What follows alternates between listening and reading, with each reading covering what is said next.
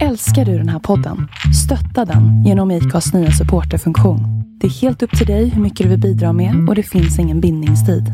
Klicka på länken i poddbeskrivningen för att visa din uppskattning och stötta podden.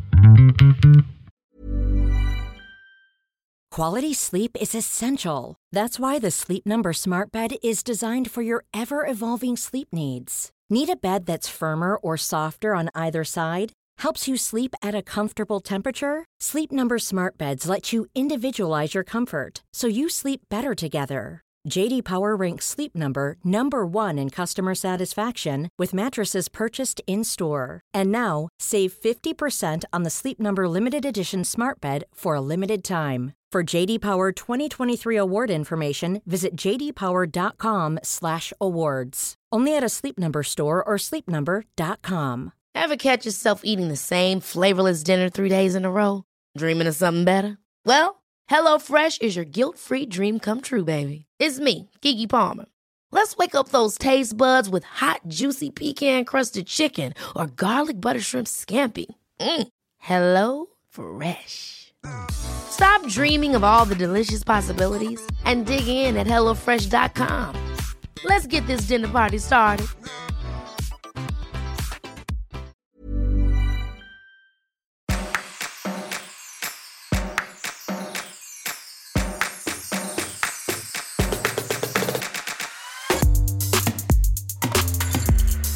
Idag har vi med oss Susanne Strand, docent i kriminologi som under många år forskat på stalking eller stalkning som man säger på svenska. Välkommen till Singelrådet, Susanne. Tack. Så roligt att äntligen ha dig med. Det är jätteroligt att få vara med. Jag kände nästan att jag började stalka dig ett tag. Alltså, för att jag så himla gärna vill ha med dig. Jag tycker det är jättetrevligt att få vara med och berätta lite mer om stalking, så det är ingen fara. Ja, vad skönt att höra. Det var med samtycke. Men hur kommer det sig, måste jag ändå fråga innan vi går in på det här väldigt intressanta ämnet. Alltså, hur började du intressera dig för stalking? Jag tycker att det är ett väldigt intressant fenomen i sig. Jag har ju forskat på våld i nära relation under lång tid och jag har också forskat kring våld i bredare kontext och framförallt människor som har olika former av psykisk ohälsa. Och just när det gäller stalking så är det väldigt intressant att se hur människor tänker olika. Vad är okej? Vad är inte okej? Och här finns det en väldigt stor gråzon som jag tycker har varit jätteintressant att studera utifrån hur människor uppfattar den här delen. Egentligen är det ganska klart och tydligt. Det vill säga ett nej är ett nej och då hör man inte av sig mer. Men det upplevs ändå som att det är en stor gråzon och då har jag tyckt att det här är ju jättespännande och se hur människor ser så olika på det här. Och med gråzon, vi kommer ju komma in och fördjupa oss på det här ämnet, men lite kort bara, vad syftar du på då? Ja, men det kan handla om att när man vill ta kontakt med någon och inte får kontakt, att man kanske inte förstår att det är en ovälkommen kontakt, men det kanske också är som så att man ligger på och vill ha en kontakt fast man vet att den andra personen inte vill ha en kontakt. Eller så är det så att personen vill ha en kontakt men inte har möjlighet att svara. Och då menar ibland då, framförallt då så stalkar att jag visste ju inte. Jag ville ju bara prata med dig eller så. Och visst kan det finnas en gråzon här över vad som är trakasserier, vad som är stalking eller kanske bara vad som är vanligt mänskligt beteende när man försöker få kontakt med någon. Det är inte så svart och vitt egentligen. Men när det går över till att bli den här typen av kriminella handlingar som vi pratar om när det gäller stalking, då finns det ganska tydliga skiljelinjer. Och då tänker jag på det här med vänta, nu försvann mitt manus. Ja, för att precis, för när jag läste på, gjorde min research till det här och liksom kom in på polisens hemsida och hur man rent juridiskt liksom definierar det, så säger man ju att liksom, stalkning med det menas olaga förföljelse, alltså att man på ett systematiskt sätt förföljer och kartlägger en person fysiskt eller digitalt. Vad är det man syftar på med kartläggning i de här fallen? Ja, men kartläggning kan till exempel vara att man tar reda på var personer befinner sig, vad de tycker om för någonting, att man försöker närma sig den personen så att man kartlägger en annan persons liv helt enkelt. Och när det gäller just i den digitala världen, beroende på hur mycket man kanske har en blogg eller på Instagram, hur öppet är det, vad berättar man där? Och en del personer försöker hitta information från många olika källor för att verkligen kartlägga en annan person av olika anledningar. Och när man gör det och sen använder den informationen i syfte att men jag vill kontakta dig, men den andra personen vill inte bli kontaktad, men det är då det är stalking. Och det här som det finns en gråzon. För vad innebär det om jag vill ta reda på mer om någon, för jag är intresserad av att kanske ta en kontakt, för jag tänker att men det här är ett intressant ämne du jobbar med, jag vill gärna prata med dig. Men då gör man ju kanske en mer normal kartläggning, om man säger så, eller kanske söker information så att man är förberedd när man sen pratar med den personen. Det är inte stalking, utan det beror ju lite grann på hur man använder det, men också hur djup den här kartläggningen är. Just det. Och kan man se liksom i någon statistik ifall det är vanligare att man stalkar alltså fysiskt eller digitalt? Jag bara rent spontant tänker jag, men gud, digitalt måste ju vara det vanligaste nu för tiden. Det är ju en jättebra fråga. Och den är nog faktiskt ganska svår att svara på. Därför att vi som har jobbat med stalking och tittat på det under många år kan ju se att internet är en ny arena för stalking. Så att många personer har ju, som har förföljt eller stalkat har gjort det tidigare också. Det är bara det att det blir mycket lättare. Det är mycket lättare att kartlägga en person idag än vad det var för 30 år sedan. Därför att det är så mycket som finns digitalt. Vi lägger upp väldigt mycket om oss själva. Så det gör det ju mycket lättare att hitta också än vad det var för 30 år sedan. Men sen är det ju så att en viktig del, eller vanlig del kan man säga, när det gäller stalking handlar ju om kommunikation. Och på internet så finns det ju en mängd olika sätt att kommunicera. Och det gör ju att det blir väldigt vanligt att det sker digitalt. Telefon har alltid varit en av de vanligaste kontaktdelarna. Och då är frågan om man anser att det är digitalt eller inte, därför att idag är våra telefoner små datorer. Men på 80-90-talet så var det ju liksom en telefon var en telefon som satt fast på ett ställe. Så att på det viset så kan man ju säga att att ringa har alltid varit en del, men man ringer på ett annat sätt idag. Så att det är fortfarande väldigt, väldigt vanligt att man förföljer och stalkar någon IRL så att säga. Okej. Så om man tittar då på statistiken när det kommer till liksom, anmälningar och åtal, kanske till och med domar, liksom, hur vanligt är det här brottet? Ja, vi ska skilja lite grann på de här frågorna, därför att det är ganska vanligt, det vill säga om man tittar på undersökningar, hur vanligt är det att någon blir förföljd eller stalkad. Och då visar forskning runt om i världen att det är ganska, ungefär 1 av 10 skulle man kunna säga i engelsktalande länder, Europa, Nordamerika, Australien, ungefär 1 av 10. Delar man upp det så kan det till och med bli ännu fler, beroende på. Så någonstans mellan 10-15% kan man säga, som någon gång har varit utsatta. Men väldigt många av dem anmäler inte att de har blivit utsatta för stalking. Av de som anmäler så väldigt många anmäler kanske att det har varit ett ofredande eller ett hot, medans när det gäller lagen om olaga förföljelse, då har vi ganska få anmälningar varje år. Så att det speglar inte hur många som faktiskt blir utsatta. Och det är jättesvårt att titta på alla anmälningar om ofredande och olaga hot, för alla de handlar inte om stalking. Såklart. Så därför blir det så svårt. Jag förstår. Och vi kommer ju såklart gå in på liksom vad gränsen går och lite mer vad som krävs för att man också en person ska kunna åtalas. Men innan vi gör det och innan vi pratar om de här olika förföljelsetyperna så vore det trevligt. Så skulle jag vilja reda ut bara lite vilka är liksom förövare, vilka är offer i statistiken eller liksom i de här undersökningarna när man har gjort, när man kollar på till exempel kön eller ålder och så vidare. Ja, det är vanligare om man ska ta en stalkare och om man tänker på en stalkare som är den mest vanliga, så är det en man som förföljer en kvinna.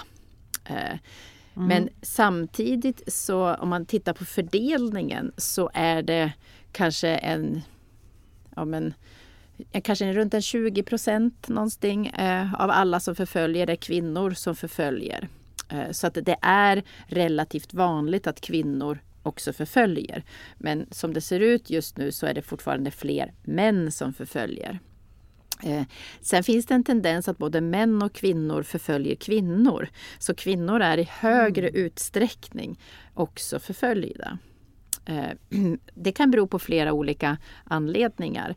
Men det kan också vara som så att män rapporterar i lägre grad att de varit utsatta. Så att här behöver vi ha mer forskning. Vi måste titta mer på det än vad vi har gjort tidigare. Och vad brukar anledningarna vara då när liksom en kvinna förföljer en annan kvinna? Vad är de vanligaste liksom kontexterna? Det är egentligen samma som för män. Det är samma typer av motiv som finns. Så att det finns inte ett särskilt motiv när kvinna förföljer en kvinna. Utan det är samma motiv som förekommer oavsett om en man eller kvinna. Men en sak som skiljer sig till viss del eller som vi har sett. Det kan vara om det är en före detta partner som förföljer. Så kan vi se att mannen förföljer sin före detta partner. Så han förföljer sin förra flickvän och vill ha henne tillbaka. Medans när det är en kvinna som är en före detta partner, så istället för att hon då förföljer sin förra pojkvän så förföljer hon den nya flickvännen. För att på det vis försöka få bort henne för att få tillbaka honom. Så att det kan vara ett exempel på hur det kommer sig att kvinnor förföljer kvinnor. Men det finns många fler exempel. Det var bara ett av dem. Just det. Och om vi går in på de här 5 olika typerna som man brukar prata om, så är ju just ett av de första exemplen där då just exet, alltså den avvisade. Vad har den för syfte?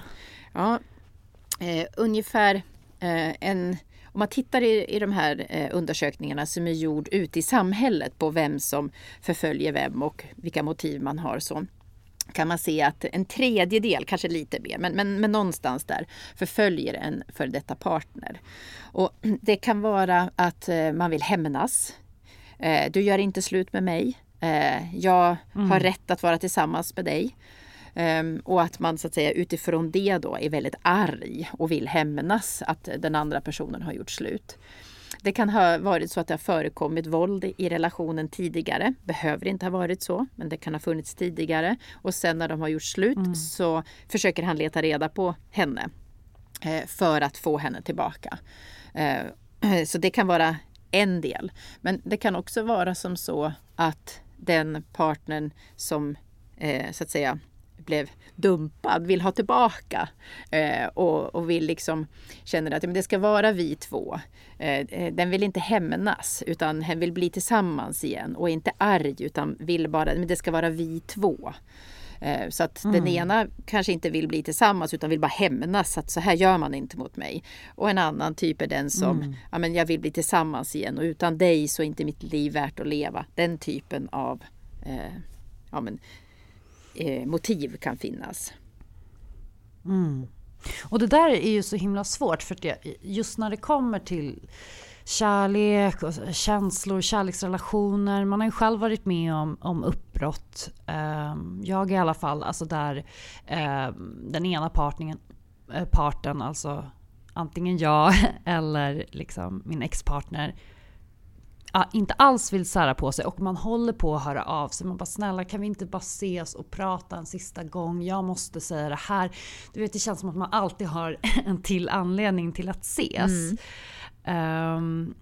Så liksom på något sätt, jag kan förstå varför det här också är den vanligaste typen. Men vart går gränsen där? Är det just att ex-partnern då, att man behöver tydligt säga nej, hör inte av det mer, jag har sagt mitt, eller hur gör man i en sån relation då där man har varit så nära? För det är klart det är lite berättigat ändå och bara så här, snälla kan vi ses och prata, eller till viss del. Ja, och det är det här som jag menar är lite gråzonen. Att om man tänker sig ett förhållande och så säger den ena, vi behöver prata. Och så tänker vi att den andra partnern säger, ja det måste vi verkligen, vi måste prata. Och så sätter de sig ner och den ena personen tror att nu ska vi gifta oss och den andra personen gör slut. Att man inte har liksom förstått det här, och den som vill göra slut har kanske tänkt på det här i många månader och är förberedd för det. Medan den som då inte var medveten om det här och känner, men vadå, vi har det ju så bra.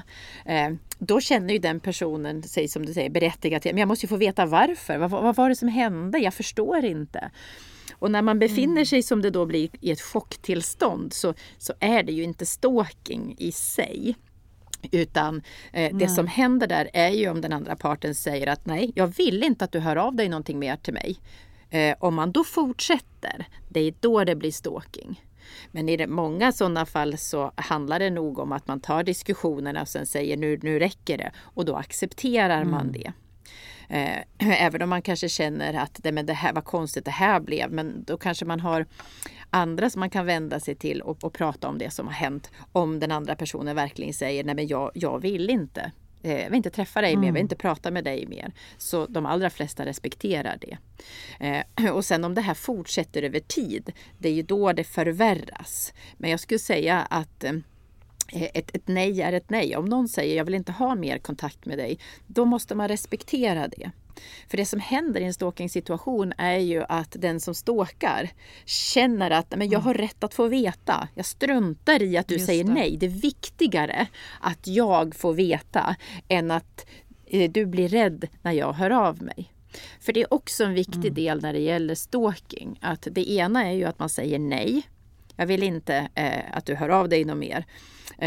Och att man blir rädd när den andra personen hör av sig. Det är liksom det som är en del i definitionen. Att om någon försöker ta kontakt upprepade gånger fast man har sagt nej och man blir rädd när den personen gör det. Det är det som är stalking. Om man inte blir rädd eller man inte tycker det är obehagligt, ja då är det också en gråzon i lite grann. Därför att det bygger på att man är rädd för vad den andra personen ska göra. Och är det då... Jag förstår att det är svårt att kanske kartlägga exakt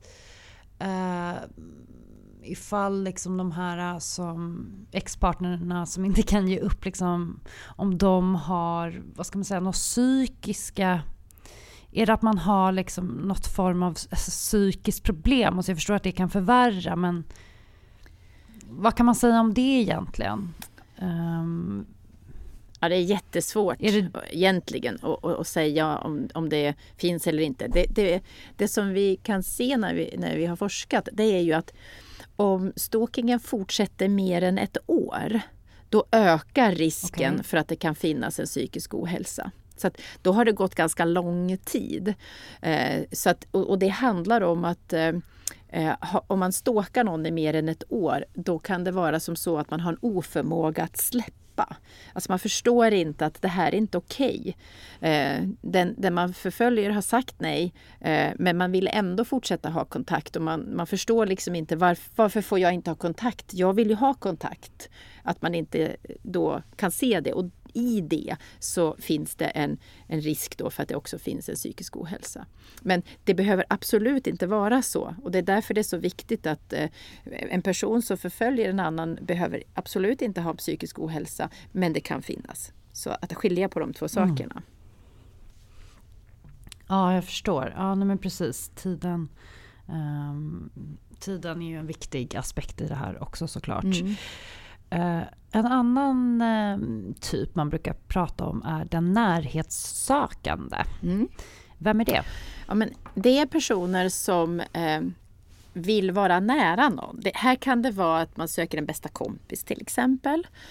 Och jag menar, nu har vi pratat om kärleksrelationer och det förstår nog ganska många. Men vill man inte bli tillsammans eller vara tillsammans längre, då gör man slut. Det kan vara jättejobbigt. Men man förstår att jag måste ju tala om för den här personen att jag inte vill vara tillsammans längre. Så att det är inga konstigheter. Men om man har en kompis som man inte riktigt vill vara kompis med längre, så man känner att nej, men vi glider ifrån varandra och jag vill nog inte riktigt umgås mer. Då har vi liksom inte samma sätt att tydligt säga, jag vill inte vara kompis längre, utan här tänker vi kanske mer att man slutar höra av sig, glider ifrån varann och oftast kanske det är ömsesidigt, för man känner att men nu har vi nya intressen och vi är på olika delar, vi bor på olika ställen, kanske man har flyttat till olika städer och så vidare. Men om den andra verkligen, men jag vill vara liksom din bästa kompis här, då blir det jättesvårt och då måste man säga nej. Så det behöver inte vara en kärleksrelation här, utan att det kan vara en vänskapsrelation.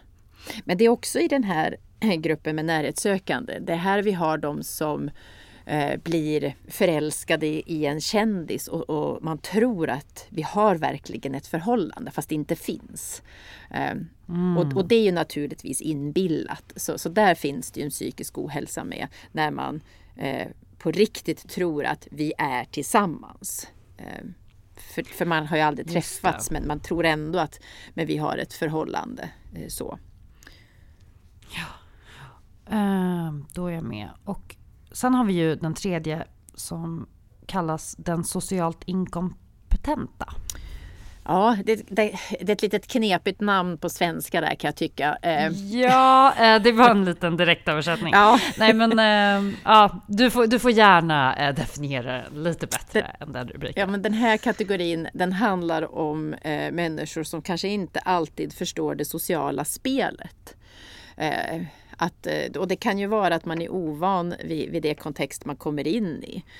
Det kan ju vara allt ifrån att man så att säga flyttar till en ny stad, vet inte riktigt, här är nya människor som beter sig på det här sättet, man förstår inte riktigt signalerna och att det då blir att jag tror att du vill ha kontakt fast du faktiskt inte vill det, för jag förstår inte när du liksom signalerar att du inte vill ha det, utan måste vara väldigt tydlig, som ett exempel. Men det kan också vara sådana saker som att om man går och handlar och hon som sitter i kassan ler mot mig, och så tänker jag att men då vill du vara min kompis eller du vill bli tillsammans med mig för du är så snäll och du är så trevlig, och så förstår man inte att det är du mot alla. Det är en del i liksom ditt arbete och att du är glad och trevlig som person, men du är det till alla, inte bara till mig. Det är den gruppen. Det kan vara de som också på nätet tänker att när de läser en blogg och känner att men du skriver till mig, jag känner en sån samhörighet med dig, så att jag tror att du verkligen bara skriver till mig.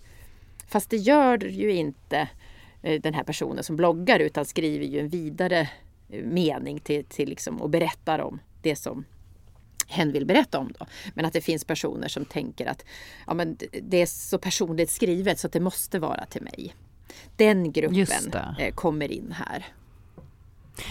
Den påminner lite kanske om kategorin innan, att man liksom söker någon form av närhet, eller man kanske får för sig att så här. Men det kan också vara som så att man så att säga kommer från en annan miljö och man har inte lärt sig vilka normer eller vilka koder som gäller i den nya miljön man kommer in i.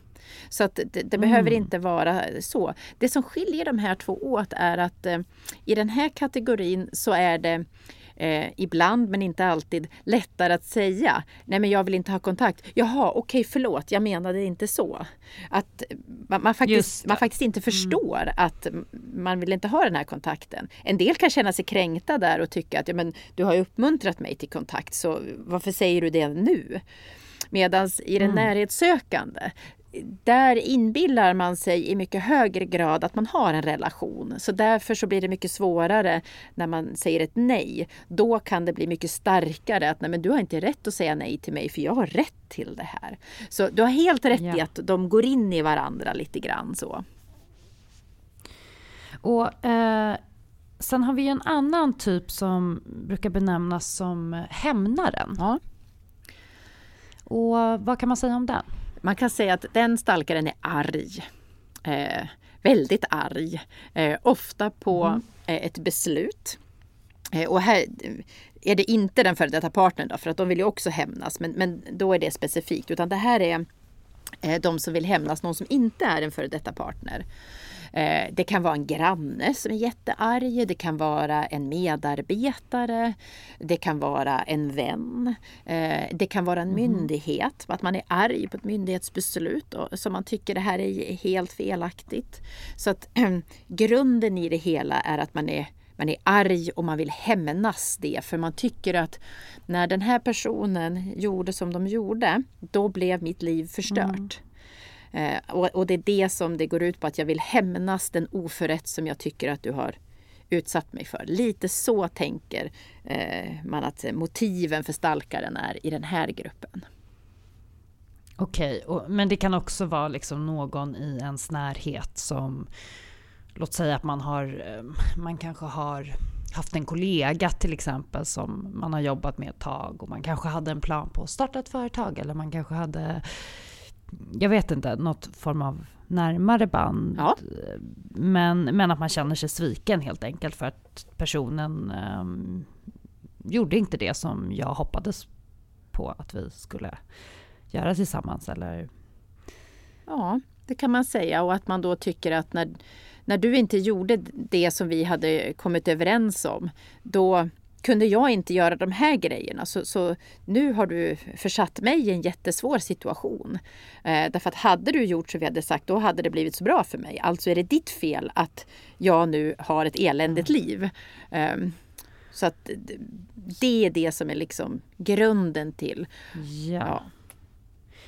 Så lite, det låter ju spontant som brist på självinsikt, men det kanske inte är det som är det stora problemet här, utan mer att man drivs av ett starkt hämndbehov. Ja, men det kan vara både och. Men oftast så är det så att man vill, så att säga, man vill hämnas någonting som har fått ens eget liv att bli, som man själv tycker, väldigt dåligt. Man kanske inte förstår att men det var många saker som hände samtidigt. Så om vi säger i ditt exempel med en kollega och så blir det inte så som man hade tänkt sig. Och så blir den som sen kommer att stalka och blir jätteupprörd och arg och kanske då inte kan driva sitt företag, för det byggde på den idén man hade tillsammans. Och så är hen så arg så att han kanske skiljer sig också. För att nej, men nu är du så jobbig och jag vill inte vara tillsammans med dig, och så händer flera sådana där saker. Då tycker stalkaren att det var ju ditt fel. För när du sa nej. Så allt blir liksom. Precis. Aha, ja, jag förstår. Ja. Okej. Ja, jäklar. Gud, hur det känns också som en så här, just för att man kanske inte har varit nära på ett liksom känslomässigt plan, men säger att man har haft då planer på att rent professionellt så här, okej, vi ska gå ihop och kanske starta, jag vet inte, en byrå av något slag. Att liksom hur hanterar man en sån person då, när man verkligen var så här, det blev inte så att vi kunde faktiskt inte starta företaget för att jag fick en anställning, vilket är en väldigt så här legit anledning till att så här, det blir inget AB för oss. Typ. Ja. Hur kan man bemöta det? Ja, men för de allra flesta så är det ju inget problem i det långa loppet. Man kan ju känna sig sviken, man kan vara besviken och man kan ju vara arg och ledsen och man kanske inte vill umgås med den där personen mer för man tycker att nu har du verkligen svikit mig, även om det var alltså det hade en okej anledning och allt det här. Och det är inget konstigt. Det som blir konstigt är när man börjar förfölja den personen och ska hämnas. När man tänker, ja men du tog den här anställningen och nu kunde inte jag starta det här och jag fick ingen anställning så att det är ditt fel att jag har så lite pengar nu. Nu är det ditt fel att jag inte kunde köpa den här lägenheten som jag ville bo i. Så nu ska du betala den åt mig. Det är där det börjar bli problematiskt. Det är helt okej att man blir besviken och ledsen och arg på någon. Det är ju vad man gör med arget som räknas. Så att det är när man vänder det mot den personen som blir ju rädd då när allt det här kommer och alla de här påhoppen och säger nej men du, jag vill inte att vi ska umgås med för det här känns inte rätt. Utan jag vet att du är ledsen men jag gjorde det som jag behövde göra för mig och jag är hemskt ledsen att det inte blev bra för dig. Om man bemöter det så kommer de allra flesta ändå att köpa läget även om man kan tycka att det i stunden är väldigt jobbigt. Det är de som fortsätter efter det. Det är det som blir stalkingen. Just det.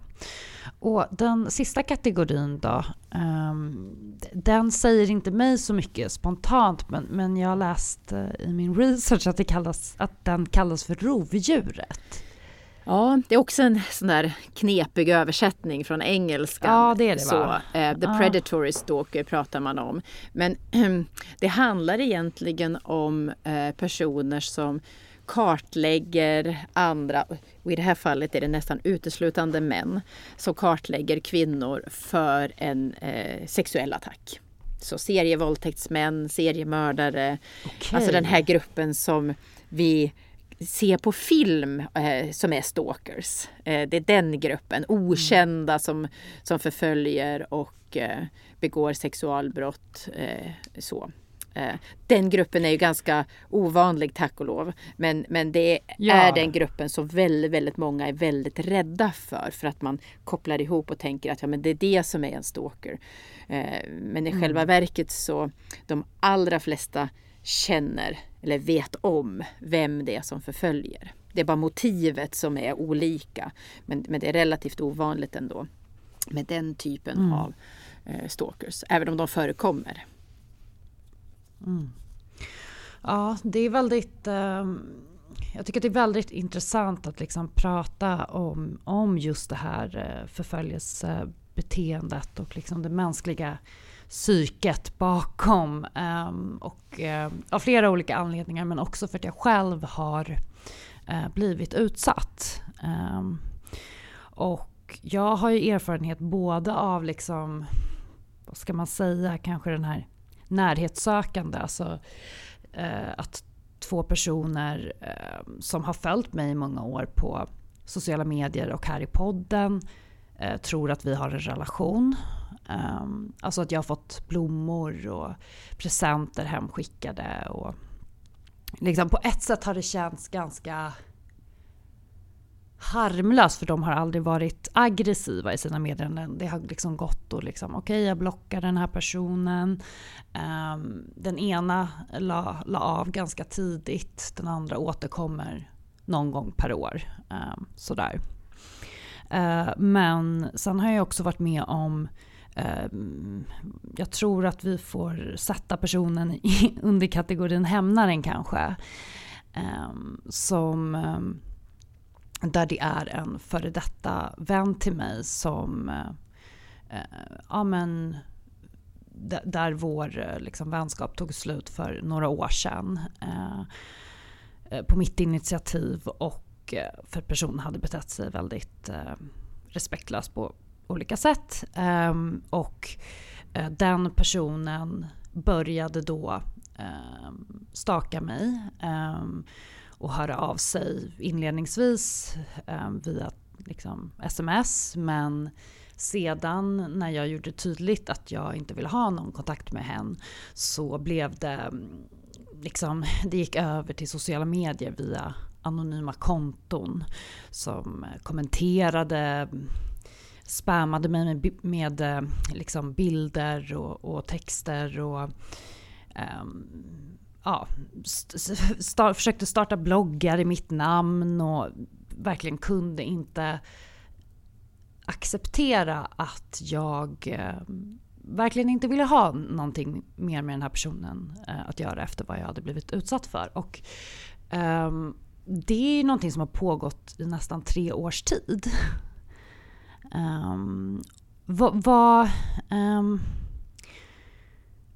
Jag förstår att du som utomstående inte kan liksom säga något om vad som driver just den här personen, men det får man väl ändå säga är en väldigt, väldigt lång tid.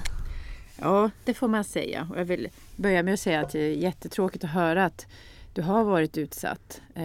Det är väldigt många som är utsatta som inte pratar om det. Och jag tänker att det är en väldigt bra sak att du berättar om din utsatthet just utifrån att det är väldigt vanligt. Många av dem som förföljer blir inte hotfulla eller våldsamma även om det förekommer. Det gör inte att det blir mindre otäckt och mindre obehagligt. För det är det som är så jobbigt med stalkning. Och en person som förföljer i många år, det är väldigt lång tid. Vi vet att personer som förföljer som sagt mer än 1 år också tenderar att ha svårare att sluta. Just utifrån att förmågan att förstå men det här är inte rätt finns inte riktigt där, utan man tycker att men jag har rätt att göra det här av olika anledningar. Så det är en lång tid, och det som vi brukar prata om 3 veckor, 3 månader, 6 månader, 1 år. Och det är lite grann att i början när de här, om det är uppenbart att det är stalkning eller man känner ett obehag, att från början markera väldigt tydligt. Men det är inte alltid man gör det, utan det kommer smygande på. Särskilt om det är någon som man känner. Att det kan vara dels svårare att säga, nej men vad gör du? Nu vill jag inte ha mer kontakt med dig. Just för att man kanske glider isär eller man tänker att ja, men vi är inte kompisar längre. Fast den andra personen upplever att man är det. Och man tycker att man är tydlig i sina signaler. Och vilket också man oftast är och säger nej. Och det viktiga här är ju att alla förstår att det aldrig någonsin den utsattas fel att man blir utsatt. Aldrig, utan det ligger i utövaren, det vill säga stalkarens del. Det är hen som gör fel här. Det som är utmaningen med stalkare som inte förstår att man gör fel är att de tycker att de har rätt till det.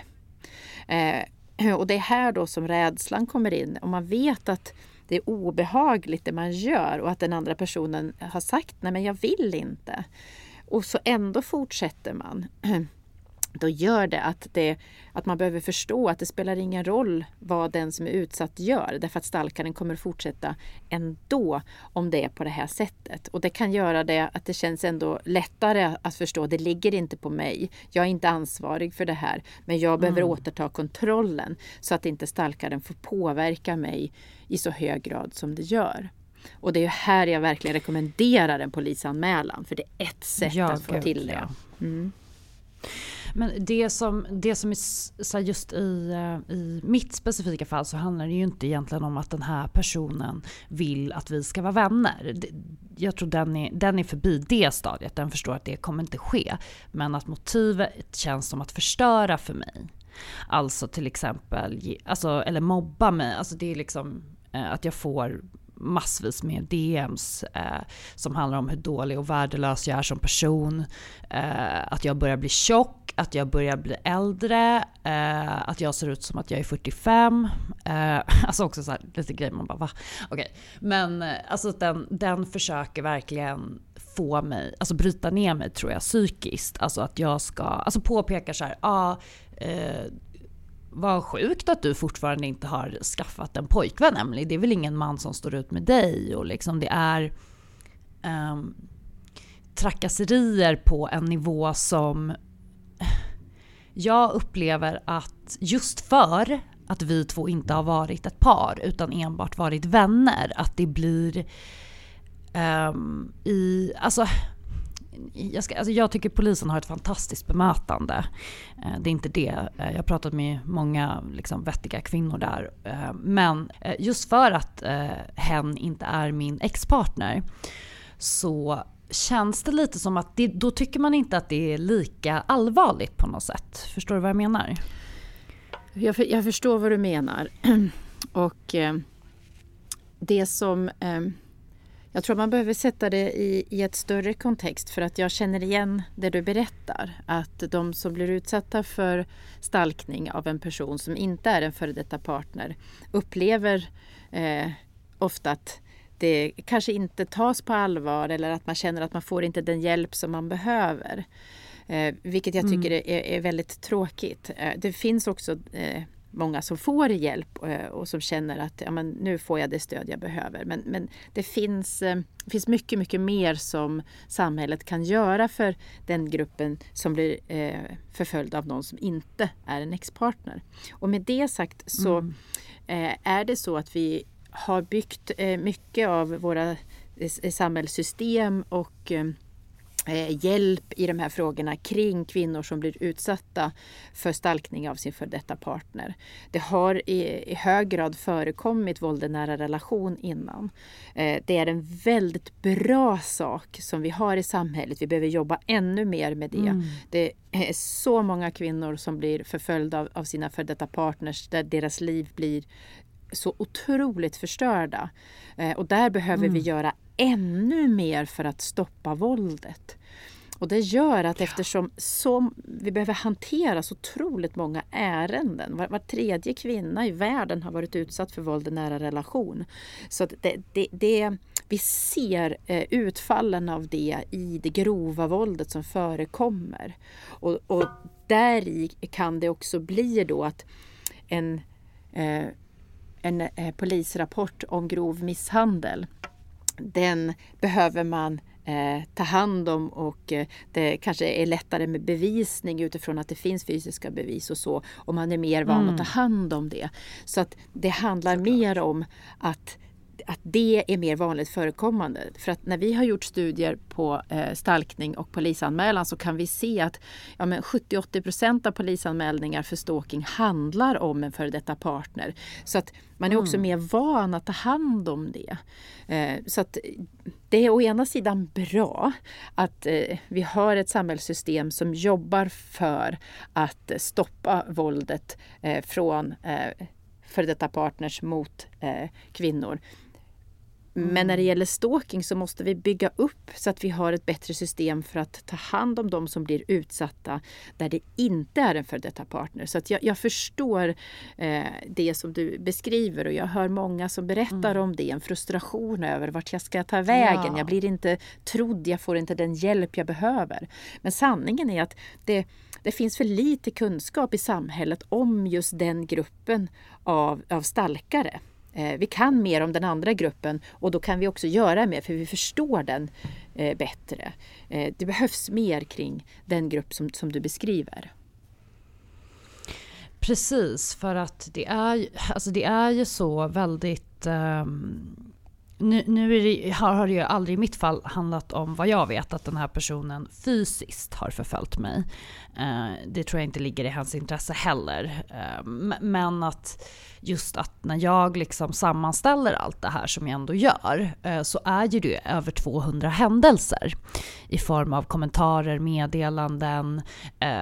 Personen använder min identitet och skickar mejl till random företag, skriver upp mig på nyhetsbrev och för mig blir det så här, men förlåt, jag har underlag på allt det här, hur kan inget hända?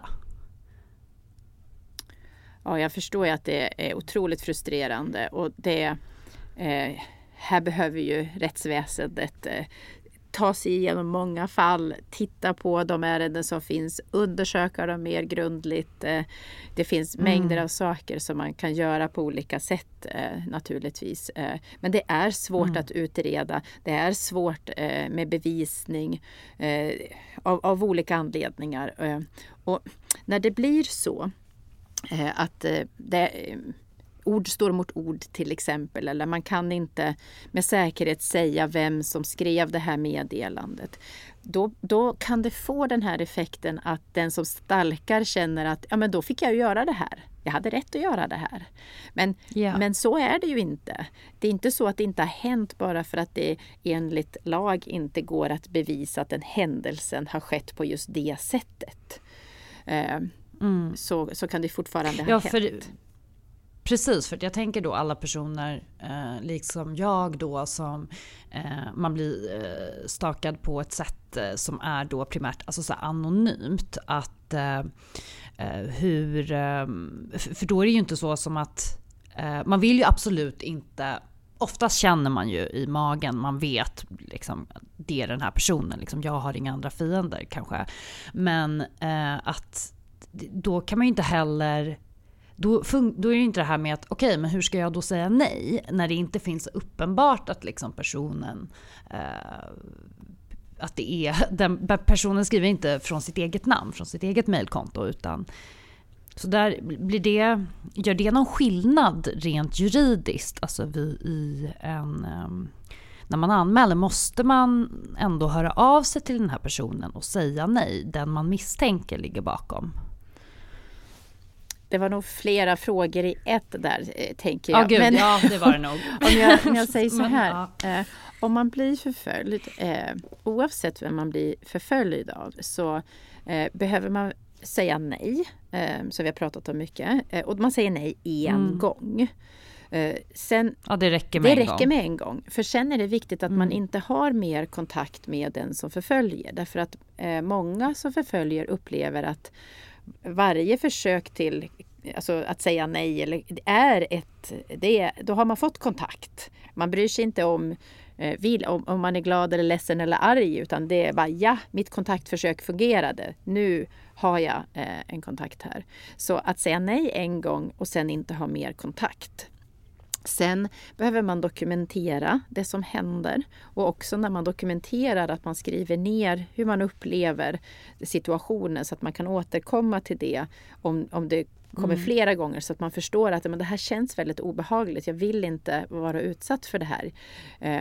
Och sen att man pratar med personer i sitt nätverk.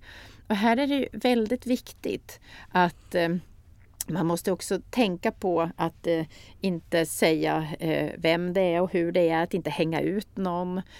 För det får man inte göra. Oavsett vad den personen gör så får man själv inte så att säga göra åt andra hållet. Man kan berätta om det man har varit utsatt för, men man får inte så att säga tycka att nu har du gjort det här mot mig, då får jag göra det här mot dig. För det är heller inte alltså namnge personen. Till exempel.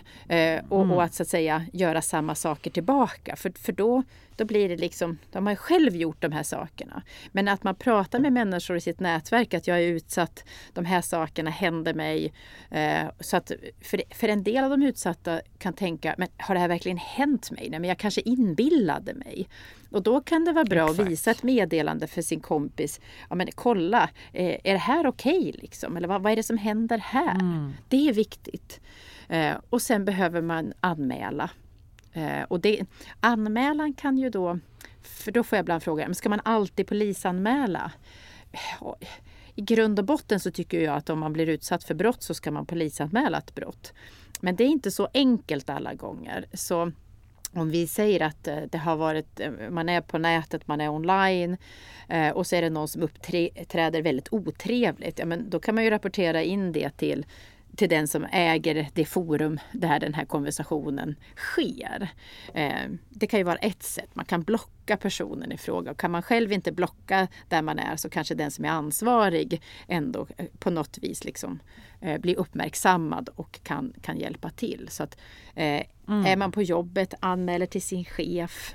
Alltså det finns människor som kan hjälpa till. Så att anmäla händelsen handlar ju om att försöka få hjälp för att det ska sluta. Eftersom man själv inte ska ta kontakt. Men det behöver inte alltid vara polisen, men man behöver anmäla till någon när man blir utsatt. Så att det här är också kanske inte helt enkelt. Nej, precis, för att man kan ju, det är så lätt att vänja sig också. Ja, det blir en slags normalisering. precis, en normaliseringsprocess sker ju även där. Att, men det var ju värre förra månaden. Den här månaden var inte lika mycket, till exempel. Skulle det kunna vara. Det som blir intressant när vi pratar om allt det här, går det på något sätt att inom citationstecken bota en stalker? Det är också en bra fråga. Den är också svår att svara på. Därför att en del stalkare har en psykisk ohälsa och då kan man så att säga jobba med att hjälpa, bota, lindra den psykiska ohälsan. Alltså man kan få hjälp med det. Till exempel så personer som har en svår psykisk ohälsa och stalkar och blir dömd för det. De kan dömas till rättspsykiatrisk vård. Och då får de ju hjälp med sin psykiska ohälsa. Och det kanske var så att säga utifrån den psykiska ohälsa som de också förföljde. Och på det viset så minskar det beteendet. Men det finns inte en metod som säger att så här botar man en stalker. För det är inte riktigt samma sak, utan det handlar lite mer om att få personen att sluta och förfölja den utsatta. Och sen handlar det om att ska man ge någon form av stöd eller behandling till den som utsätter, till den som stalkar så att säga, då måste ju den vara medveten om att jag har gjort fel här. Jag behöver hjälp med mitt beteende. Och om man inte förstår att man gör fel, då är det väldigt svårt att få den personen att sluta. För hen tycker ju inte att hen gör fel. Nej men exakt. Ja men precis, till exempel som jag tänker säkert finns i många av de här fall, många, men i alla fall i en del av de här fallen att personerna kanske har lite mer narcissistiska drag, till exempel att man tycker sig, man är så fullkomligt liksom klar med att det är bara den här personens fel. Att det är klart att är det ens utgångspunkt, så nej, det går ju inte att liksom bota det. Eller om man har varit så hela livet heller.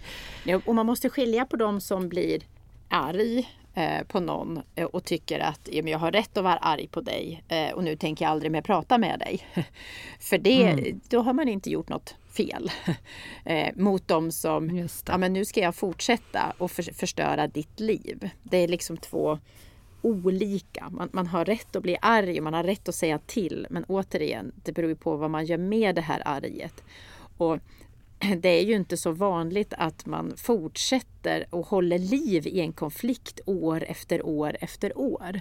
Utan att man behöver släppa det. Att vara långsint, om vi kallar det, det är ju helt okej. Man får vara arg hur länge man vill, så länge man inte agerar ut och gör illa en annan person. Men om du är arg på någon som du inte vill träffa mer, så behöver ju du inte träffa den personen. Och så var det bra med det. Så det här är ju liksom någonting annat när den personen så att säga fortsätter och hör av sig och vill liksom hämnas år ut och år in. Och då blir det också svårt att säga, men hur ska man bota det? Ja, då behöver personen själv förstå att det här är inte bra och jag behöver sluta med det. Och därför blir det så svårt att säga att, men hur gör man då? Exakt. Men vad kan man som utsatt då få för typ av hjälp? Ja, det beror lite grann på igen. Om man blir utsatt för en före detta partner som förföljer, så då finns det bra hjälp att få. Man kan vända sig till socialtjänsten, man kan vända sig till polisen, man kan vända sig till kvinnojourerna, Nationellt centrum för kvinnofrid finns. Så att här finns det olika delar i samhället som man kan vända sig till för att få stöd, hjälp och skydd på många olika sätt. Och till viss del så finns den möjligheten också om man blir utsatt för stalking av någon som inte är ens före detta partner, men inte lika utbrett. Men man kan fortfarande höra av sig till framförallt polisen för att göra en polisanmälan som kan erbjuda hjälp på olika sätt. Men sen kan man också man kan få hjälp med att hantera att vara utsatt. Så att, hur ska jag nu det kanske inte är så att det förekommer hot eller våld, utan det är ofredande som kommer. Man har gjort polisanmälningar. Personen kanske är dömd också, men det ändå fortsätter. Då behöver man ändå på något vis hantera att det här sker. Och då brukar vi prata om positiva och negativa copingstrategier. Det vill säga att man behöver ta kontrollen över sitt liv. Och det kan vara sådana saker som att man bryter tidigare mönster som man har gjort, att man blockar, att man säger, alltså, inte låter den här personen få ta del av ens liv på det sättet, att inte låta det bli påverka. Medan negativa strategier, det kan handla om att man isolerar sig, man vill inte gå ut, alltså sådana saker. Så, just det. Och lite så här avslutningsvis, det här kanske också är en svår fråga, men finns det några varningsflagg som man liksom kan hålla lite utkik för i början av en relation, om det är så här vänskaplig eller kärleksrelation, på att det här är en person som kanske kan komma att ägna sig åt det här beteendet? Det är en jättebra fråga, men tyvärr. Tyvärr. Ja, därför att olika beteenden kan betyda olika saker. Så att, men jag skulle säga så här, alla former av våld tidigt, om det är kontrollerande beteende, om det är psykologiskt våld, ekonomiskt våld, fysiskt eller sexuellt våld, alla varianter av det, om det uppstår tidigt i en relation, då backa. För man ska aldrig någonsin behöva bli utsatt för våld, oavsett form av våld. Utan jag tänker att det är det viktigaste, och att om man säger nej och det nejet inte respekteras, då finns det en massa andra saker man behöver fundera kring. Så det tycker jag är en viktig sak, att alla förstår att alla former av våld är fel och ska inte behöva accepteras på något sätt. Mycket bra. Tack så himla mycket, Susanne Strand, för att du gästade Singelrådet med din expertis. Tack själv. Hej då. Hej då.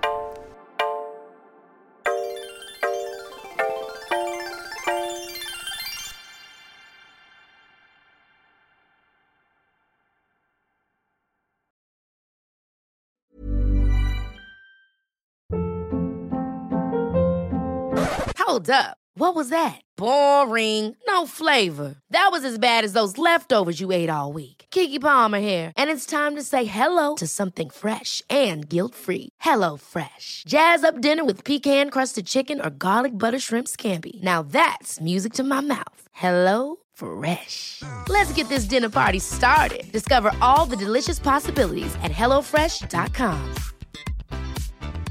Even when we're on a budget, we still deserve nice things.